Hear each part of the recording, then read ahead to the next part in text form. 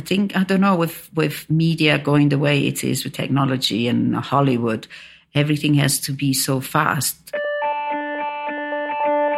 Assuming that audiences are not able to just be for a bit and think and breathe in. And it's all about not losing your audience and being really patronizing. And I like something that is an antidote to that.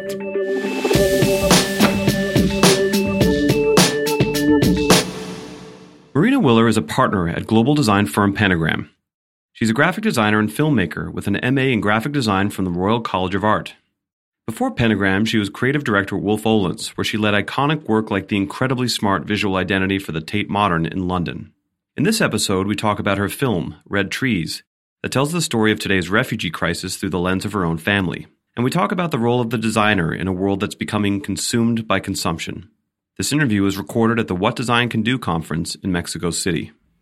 I've always been making short films, but built my kind of career, which it's a boring word, but trajectory as a designer. And I think to try and do something a bit more ambitious in terms of scale and it was interesting, but it was mostly because I had a story that I really wanted to tell. I couldn't do that like just for anything, because there was something about the way the world is going and how the conditions in which many things we are seeing, like people building walls and xenophobia and racism coming back, and the intolerance that we were seeing just before the Second World War, in a way is coming back at such speed. And there is such an increase of extreme right-wing governments, and, from Trump to Brazil to Hungary and so many others, and Brexit, obviously, where I'm based.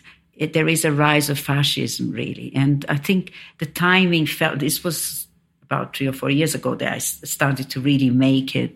The timing felt like right to do something that was going in an opposite direction to all this wave of intolerance. And I wanted to share this story, a personal story, because I think we connect much more when we are small, and even though the personal stories are so universal. So it's a story of my family and how my father's family migrated from having survived the Nazi occupation of Prague as one of the only 12 Jewish families that remained there. And they then managed to survive, start life again in Brazil.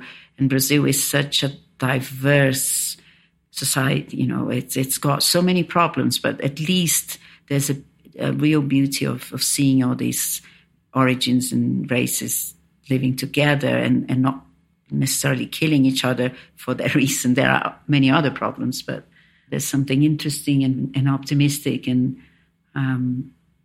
there's something about acceptance that is quite wonderful. Yeah, I mean, there's a part where I think your children ask your father if he's a Jew, and he says he's Jewish, Protestant, Catholic, Czech, German, Brazilian, and English. But he also describes himself as a salad. And I've heard you use the phrase like a fruit salad. So what is this idea of salad? Yes, I thought it was quite funny when he said that, because I always say I'm a bit of a fruit salad, and every team I created in design companies and so on was so mixed, because I really believe the work is so much more interesting when there are as many origins as possible, when it can be difficult at times. But I think that makes it much more interesting. Then he said the same thing. I thought, oh, that's funny. But yes, I think you can still keep your identity as whatever you are originally, and add colors to it rather than just become a blend that is nothing. Do you think there's something about food also? The metaphor of food? No, but I think we're much more as a fruit salad than a soup, if you see what I mean. Because when you blend the soup, it all becomes, you lose all the colors and the taste. And I think it's important that we can keep our, what made us what we are and all of that. You're using a film to tell a story, obviously, through a sort of a logical, narrative-driven, linear story, but you're also using the space of film in a way that deeply affects how that story is understood by the viewer. So what would you say is sort of the relationship between the storytelling and then the form of film or the space of film? Yeah, and I think especially if you're making film for theatrical viewing, which is rare nowadays, you're asking the audience for a big commitment to come and spend 2, even 3 hours in some cases. And it was lovely, very powerful to rewatch all of the Kubrick films quite a few times recently when I was designing the exhibition, because you see he does not compromise with the time of things or going into silence for ages. And I think, obviously, this is one of the best filmmakers ever, but I think it's a real challenge to get people to abandon the rhythm of, like I said, technology and the crazy lives that we live, and give a bit of space to just embark on a story. And I do enjoy stories that are real in some way, but they don't need to be told as some kind of mainstream documentary. They can be told in ways that you don't even describe as documentaries anymore. Mm-hmm. But I find it interesting when you can think about the things that we all experience as human beings, and there is some kind of, it's not consolation, but there is some comfort and even dealing with pain, as well as sharing moments of joy. I think there's something amazing about being in the same room, which is not the same. I see myself sometimes if I'm watching something on a digital platform, you stop, you go and get a drink, you do this. And so the experience of time, and if you're not too happy, you might even skip a bit. So the experience of time is quite different.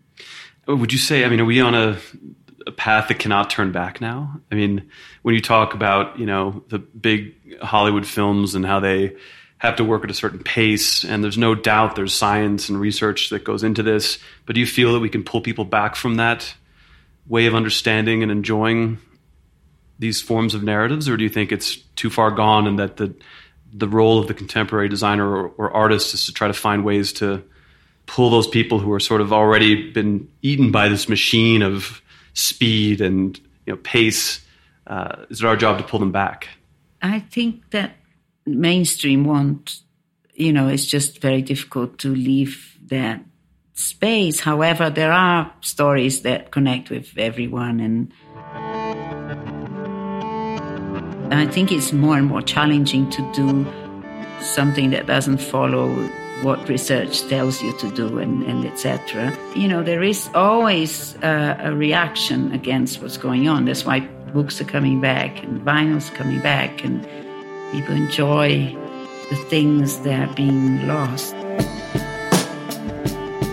And the idea of being present seems to be growing a lot more as well. So I think there is, like always, there's the mainstream, but there's a lot of understanding that this road is taking us a little bit nowhere, and we have to be able to do other things as well, because the more we are addicted to their rhythm and to technology, the more we are ruining everything around us. So unless we can design new ways of transport, new ways of food, new ways of...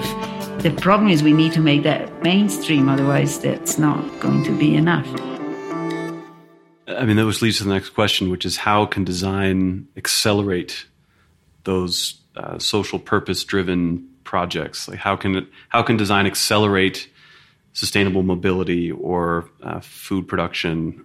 What role does design have to play in that? Yes, I think we cannot simply justify producing more stuff or encouraging more consumerism. It's just completely out of question. And the same with the climate. This is all related, obviously, but with creating different behavior, which is the area that perhaps I can, in my work, because I don't do so much product design, but I design experiences and moving and brands. And the more we can create things that help people see how they can behave differently, I think that the more useful we can be. And also it's highly satisfying. I've not made a life plan to spend my time working mostly on organizations with a strong purpose or not for profit, but it's kind of going that way. So I feel very lucky that things, once you start to spend more and more time doing those things, you then attract the kind of work that follows that. what would you say to a younger designer who's out of school, they need to get a job, they need to pay their rent?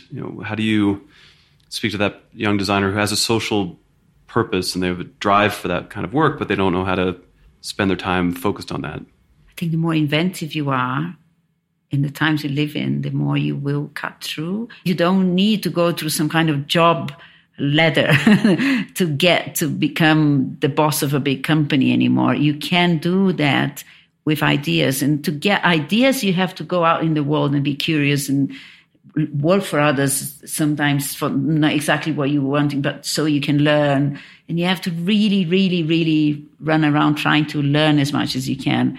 But I think it's about not finding the quickest way to make money, but the most interesting way to make a difference.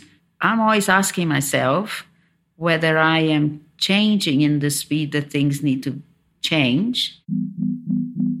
And I've got a team that is phenomenal around me and they challenge me aesthetically. But at the same time, I never want to be fashionable with design, I think, or just do the cutting edge thing, because there's always a trend in this.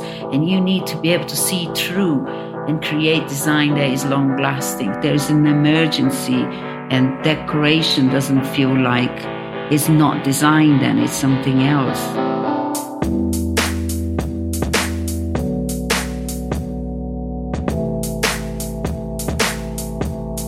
To find out more about Marina, follow her on Instagram at Marina_Willer and on Twitter at MarinaWiller. First Things First is produced by Max Cotter. Frontier Media is a part of Frontier, a design office based in Toronto, Canada. We believe that design is more than visual. It's a process of exploration, discovery, sketching, prototyping, iteration, and refinement. That process can help create a better world. Our mission is to help others understand how that goal can be accomplished. To do this, we use design to create better and more purposeful products.